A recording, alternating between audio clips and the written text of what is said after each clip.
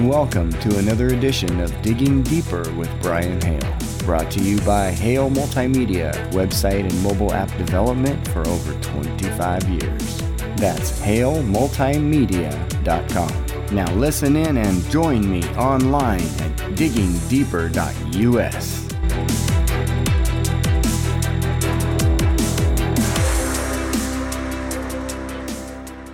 I'm sure you've heard about the audits in Arizona. And, it depends on what side of that issue that you're on. If you believe that there was election fraud, then you're well aware of the audits that are going on in Arizona. And if you believe that the election was fair and square, you still may know that they're going on, but you may not know the difference between a regular audit and a forensic audit. Well, this is where it gets a lot deeper than you might think.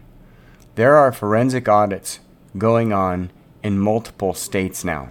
Let's look at an article here from Natural News from Dr. Mike Adams. Very intelligent, brave, patriot. Here's an article from Natural News by J.D. Hayes.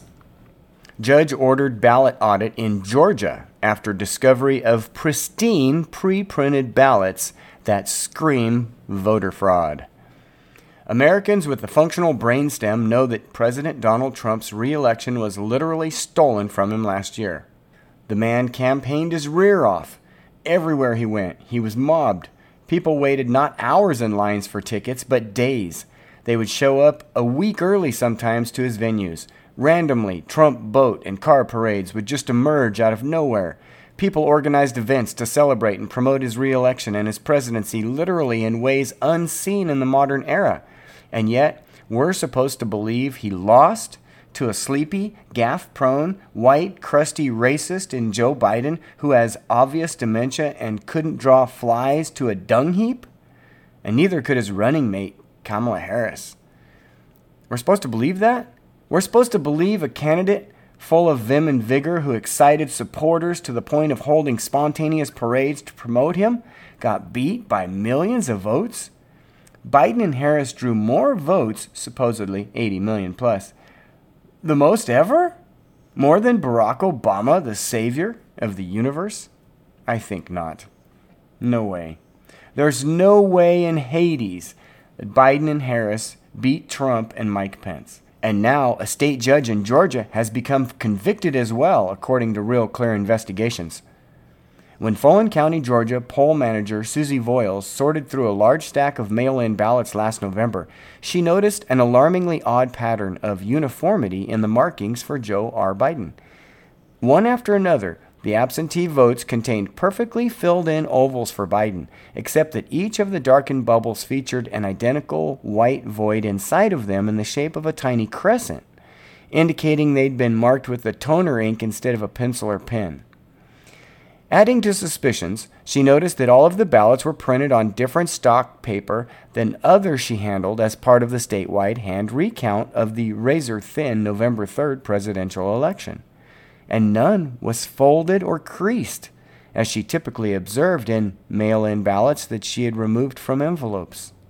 To be clear, there is every indication these ballots weren't real, that they were manufactured for Biden. The seasoned poll manager Voiles agreed. All of them were strangely pristine, she said, who went on to say she hasn't seen anything remotely similar to the phenomenon in 20 years of monitoring elections in Fulton County, which includes the majority of Atlanta.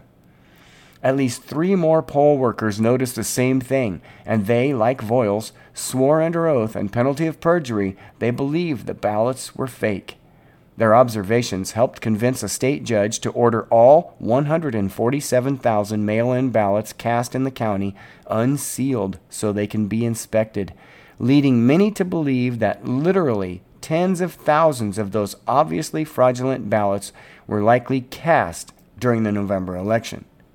We have what is almost surely major absentee ballot fraud in Fulton County involving 10 to 20,000 probably false ballots. Garland Favorito, the lead petitioner in a legal case and a certified poll watcher who operates voterga.org, told the outlet. We have confirmed that there are 5 pallets of shrink-wrapped ballots in a county warehouse, he added. The judge ordered the parties to meet May 28th and hash out the details of how an audit would work. But the day before, the Democrat-run county's machine kicked in and filed several legal motions seeking to block the audit. Why? If Democrats are all about transparency, why block it? As part of the 21 May order, Superior Court Judge Brian Amaro asked that the warehouse containing the ballots be guarded 24/7 in the meantime. 8 days later, a breach of security was reported after sheriff's deputies left their post for just a few hours, meaning someone was watching the warehouse and may even have been part of the plot to lure the deputies away. The front door was found unlocked and wide open in violation of the court order, Favorito said. Officials later claimed that an inner space where ballots were kept locked up was never breached, but Favorito, who says he never voted for Trump, isn't sure about that. He wants the video of the warehouse to see if anyone actually got to the ballots. How do we know for certain there was no tampering with the ballots? Asked Favorito. The election was stolen. There is no doubt about it. Donald Trump should still be president. This is from naturalnews.com. The author, J.D. Hayes. Good job, J.D. Way to tell it like it is. The election was stolen, and we will not be silenced. The audits will continue. Stay tuned for more. And that does it for another edition of Digging Deeper. Visit our website to catch this podcast and many others anytime. You can also watch our live TV network, browse our on-demand content, read our controversial articles, or sign up if you feel led to join the cause for defending our Constitution. It's all on diggingdeeper.us.